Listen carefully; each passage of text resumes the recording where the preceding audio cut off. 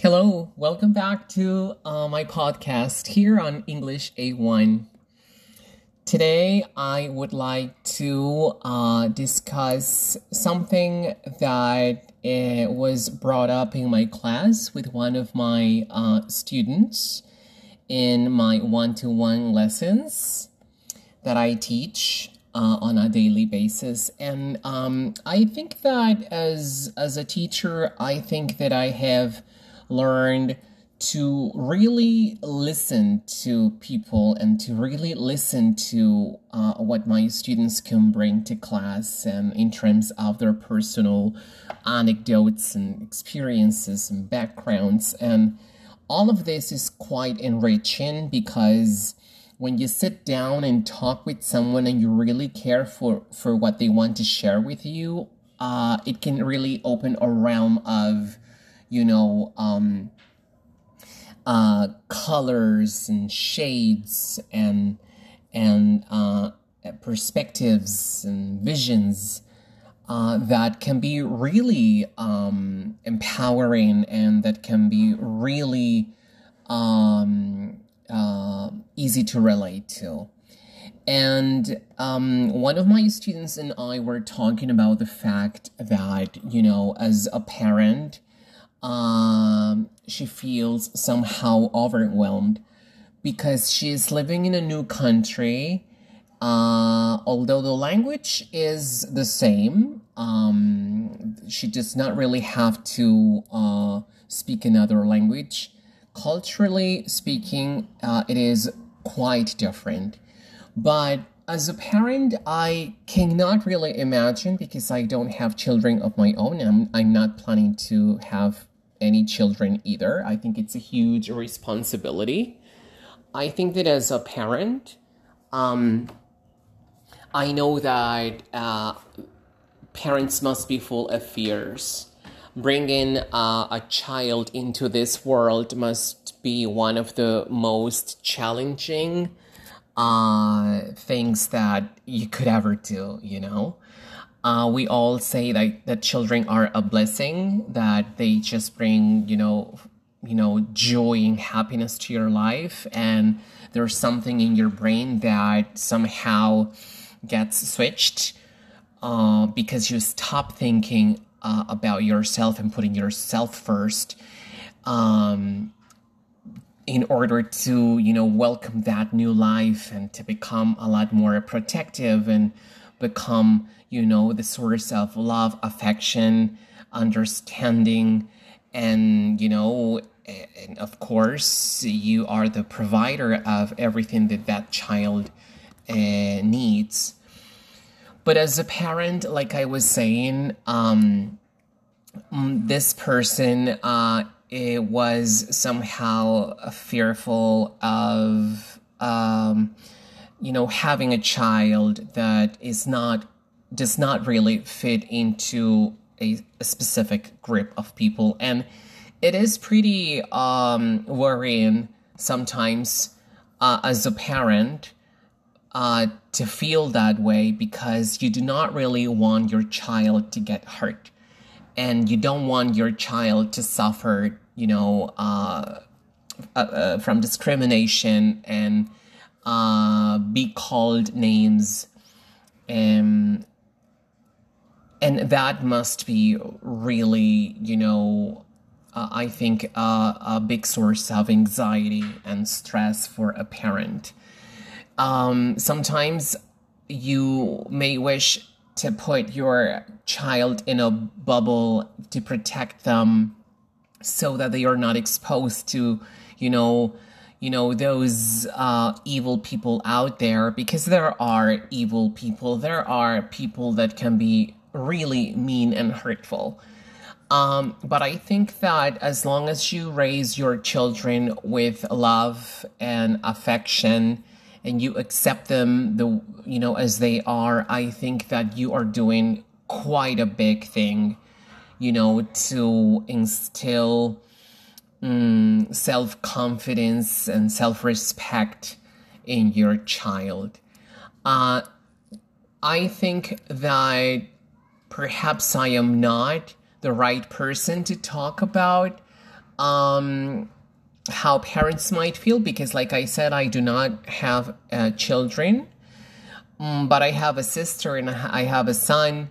And my own parents, when they shared with us, their anecdotes and experiences of how, life can easily turn and become a mess, when something bad happens to your kids, you feel really heartbroken and sometimes desperate. You want to fix things, you want to fix your children, but sometimes things are inevitable. What I am trying to say is that we are all different, no matter what. We cannot be labeled or classified into a specific group. Of course, it's human nature to be sociable, to want to make friends. But there are people who are not comfortable, do not really feel comfortable making friends and socializing with others. For example, my boyfriend is quite something, I know that he's got friends of his own, and of course we have this age gap, which is like 10 years. I am 10 years older than him. But we have learned to accept each other the way we really are. I am a very outgoing, friendly, outspoken person, unlike him. He is quite reserved. He does not really share much about himself with other people. He does not really open up that easily to others, especially when he does not really trust them well enough. He does not spend time with the neighbors. Now that we have moved into a new neighborhood, he would rather not spend time with them. He just likes to spend time on his own and with me, and he doesn't actually make an effort to. And am I going to judge him? Of course not, because that's the way he feels comfortable, and as long as he feels okay, I think that's fine, and I think that if your child is not sociable, of course, maybe as a parent, you feel that maybe there's something wrong. But I think that we all have different personality traits. And as long as your child is smart and affectionate, and, as long as your child is, tolerant, respectful towards other people, I think there's nothing wrong with not being that sociable. Of course, these days there are a lot of, conditions that sometimes the human brain finds challenging to deal with. There are children and even teenagers who are diagnosed with different, mental challenges, such as, autism in different levels or degrees. I'm not a professional, so excuse my lack of, knowledge in the terminology. Maybe the Asperger syndrome. I, as a teacher, had the beautiful experience and the honor of working with a 7-year-old little girl who was diagnosed with Asperger. And for me, it was quite an experience. At first, I was a little bit, scared, because I do not really want to do anything wrong. So I did some research on it. There was this woman that, heard about my lessons, and she wanted a private tutor for her daughter, who found English super fun, and of course, when we had our interview, the mother and I had our first interview, she explained to me that her daughter was diagnosed with Asperger syndrome. And of course, I was a little, anxious and a little apprehensive because, like I said, I did not really want to hurt the child's feelings. Of course, on the contrary, I wanted to protect her, and I wanted the teaching experience to be joyful and meaningful for her.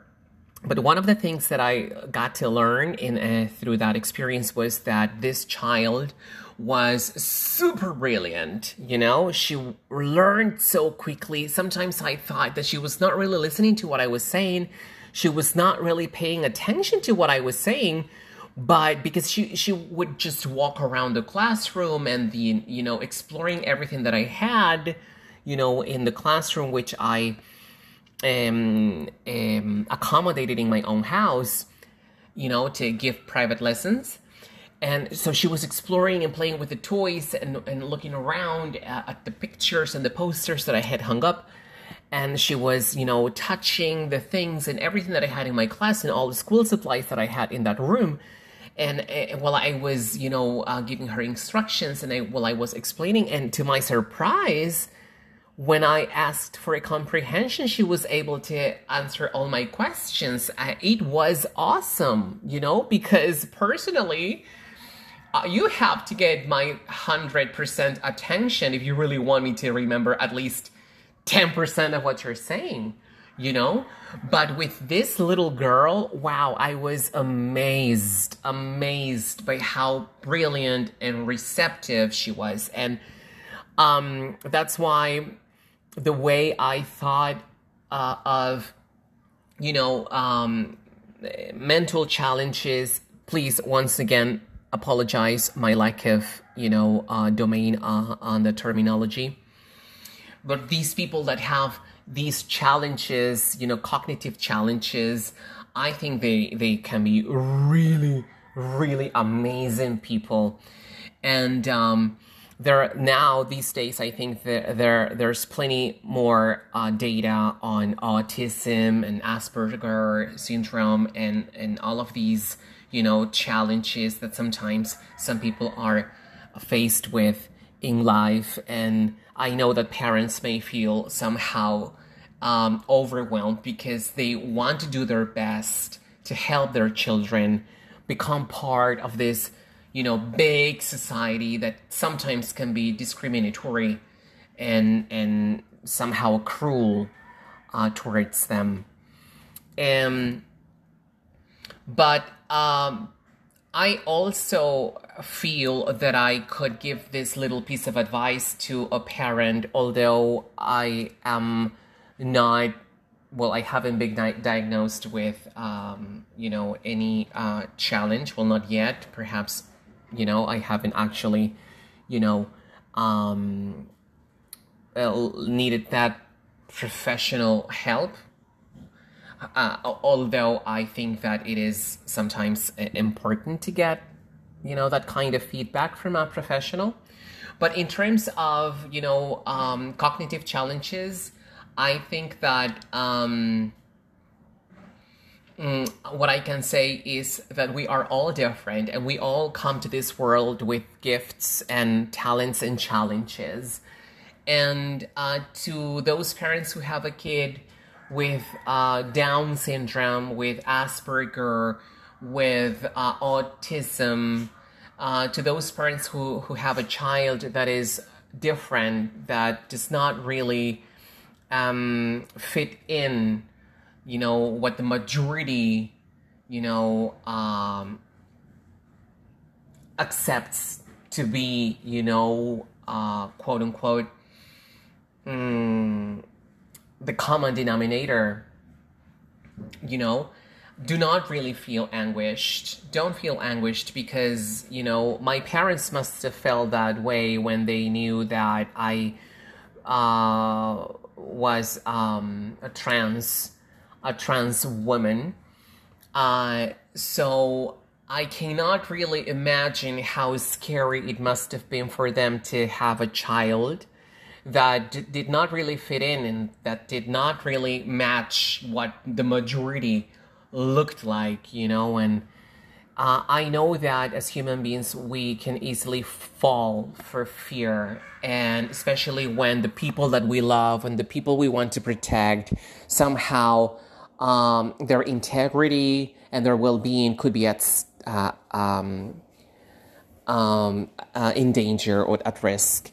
But whatever you do in order to protect your child, give them lots of love and give them their own time and give yourself time to learn, because I think that the best thing you could ever do when you have a child that is different from what the majority, is, I think that it's a blessing, because the empowerment and the enriching life lessons that you will obtain from having a child that is different will give you a lot of opportunities to learn to become compassionate, empathetic, open-minded. It will let your heart fill itself with love and acceptance, and because that's what we need. That's the path that we all need to walk on, and that's the direction that we all need to follow when we are first put into this world. The seek for acceptance and the seek for creating opportunities to love each other and accept each other, and lend a hand to those who need us.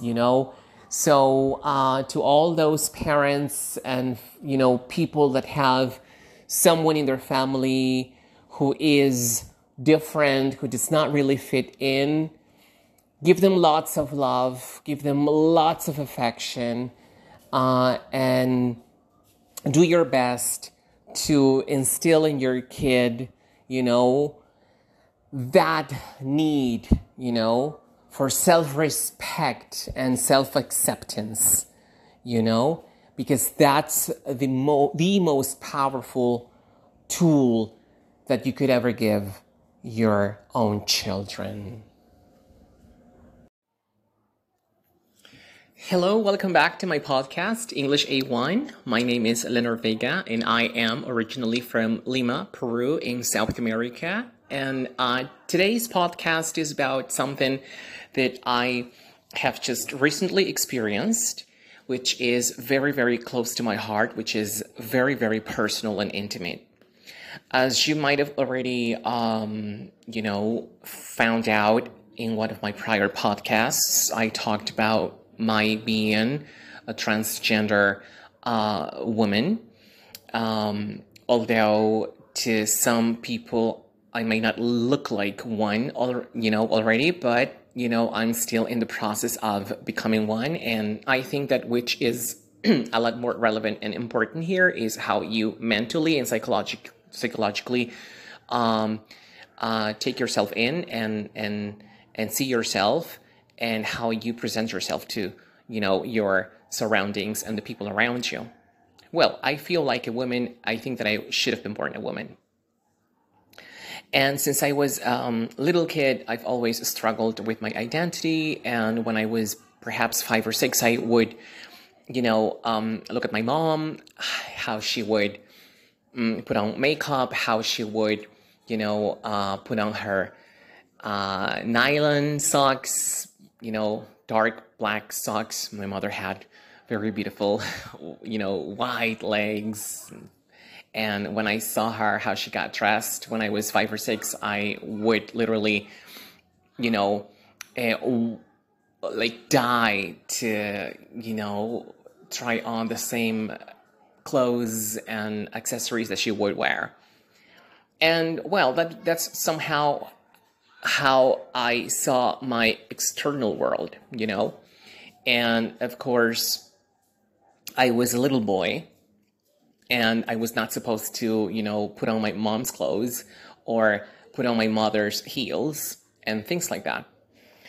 So for quite a long time, my parents were in denial, although they already knew, of course, that their firstborn son, me, was actually different from the standard male boys. And I would not really fit in a specific, group of male boys who used to be a lot tougher and ruder and stronger than I was, for obvious reasons.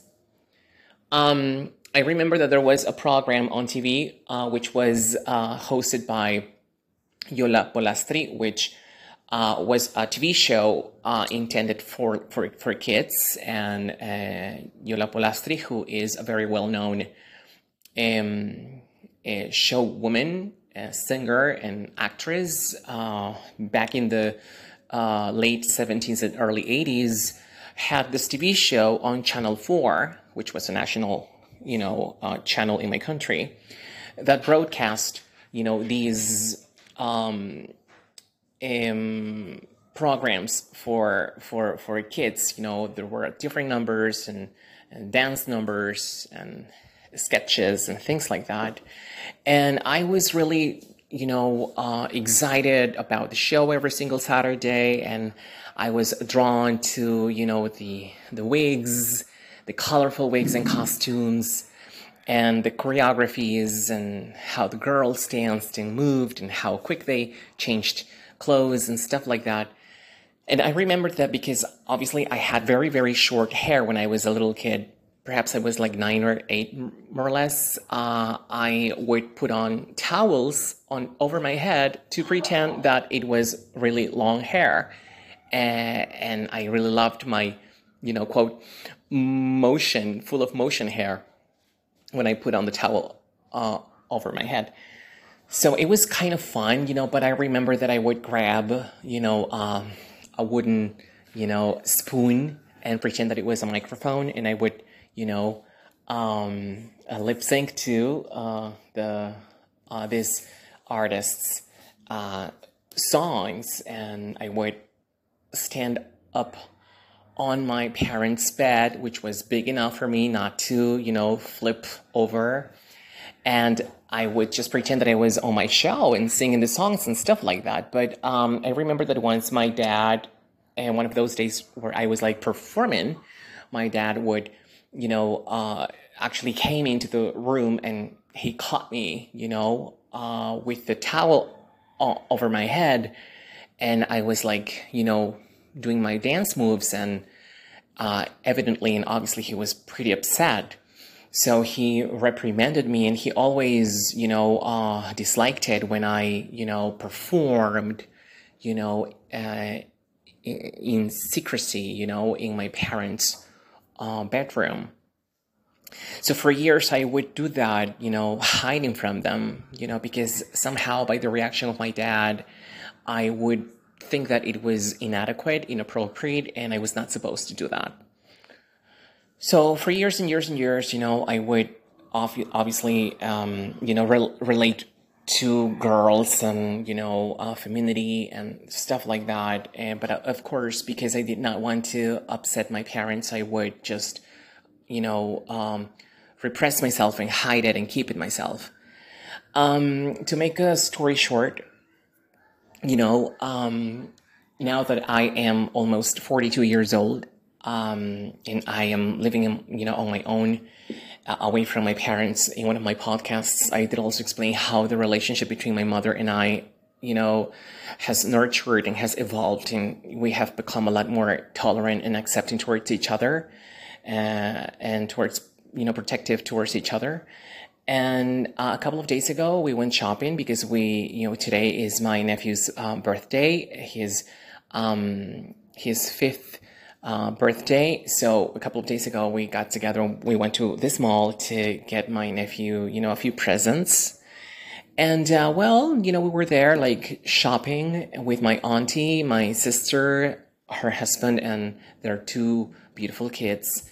And, I just asked my sister, hey, why don't we just go inside, this, makeup store? I would like to get myself a few things. So we go in, and here comes in my mom. And I was just, taking a look at the products, the beauty products, powder and mascara and lip gloss and things like that. And then for the first time in my 42 years, almost 42, my mother approaches me and says, why don't you try this one? I think this goes, perfectly with your skin tone. And I was like, is this for real? Is this really happening? Am I dreaming? And then my mom would also hand me, different, enamels and, for my nails and makeup and powder and things like that. And she would even suggest that I buy a specific brand of makeup, which works perfectly for her. And it was like, wow, I cannot believe it, because my mother, she obviously comes from a totally highly conservative, background. And for me to live that kind of acceptance from my mother was very, very meaningful and really important. We needed no words to say anything else. It was just her attitude and her being understanding and her being part of my, transition, and with that kind of detail and, behavior. She just told me everything that sometimes with words we cannot totally express, and I finally felt fully accepted. And, later on at home, when we already got there, I was getting ready to, go and pick up some plants for my garden that same afternoon. And I took a shower, and then I, wanted to put on some makeup. And it was my mom who came into the room and told me, why don't you try this? No, you should do it like this and like this. So she was like giving me instructions on how to put on makeup on my face, how to make it look a little bit more natural. And so it was like, I would have never fathomed this, experience, this moment with my mother. She was right there, something that I had always wanted to happen. Me being that little girl, or that little 15-year-old girl, sometimes who becomes a woman and is presented in society in the Latin American country with the famous quinceañera party. I was like really hungry for that kind of experience with my mother, who would always protect me, but I wanted that from her, and I would crave for that. And finally, at this point in my life, I can finally say how it feels, and it feels really, really beautiful. It was a very special moment that I will always nourish.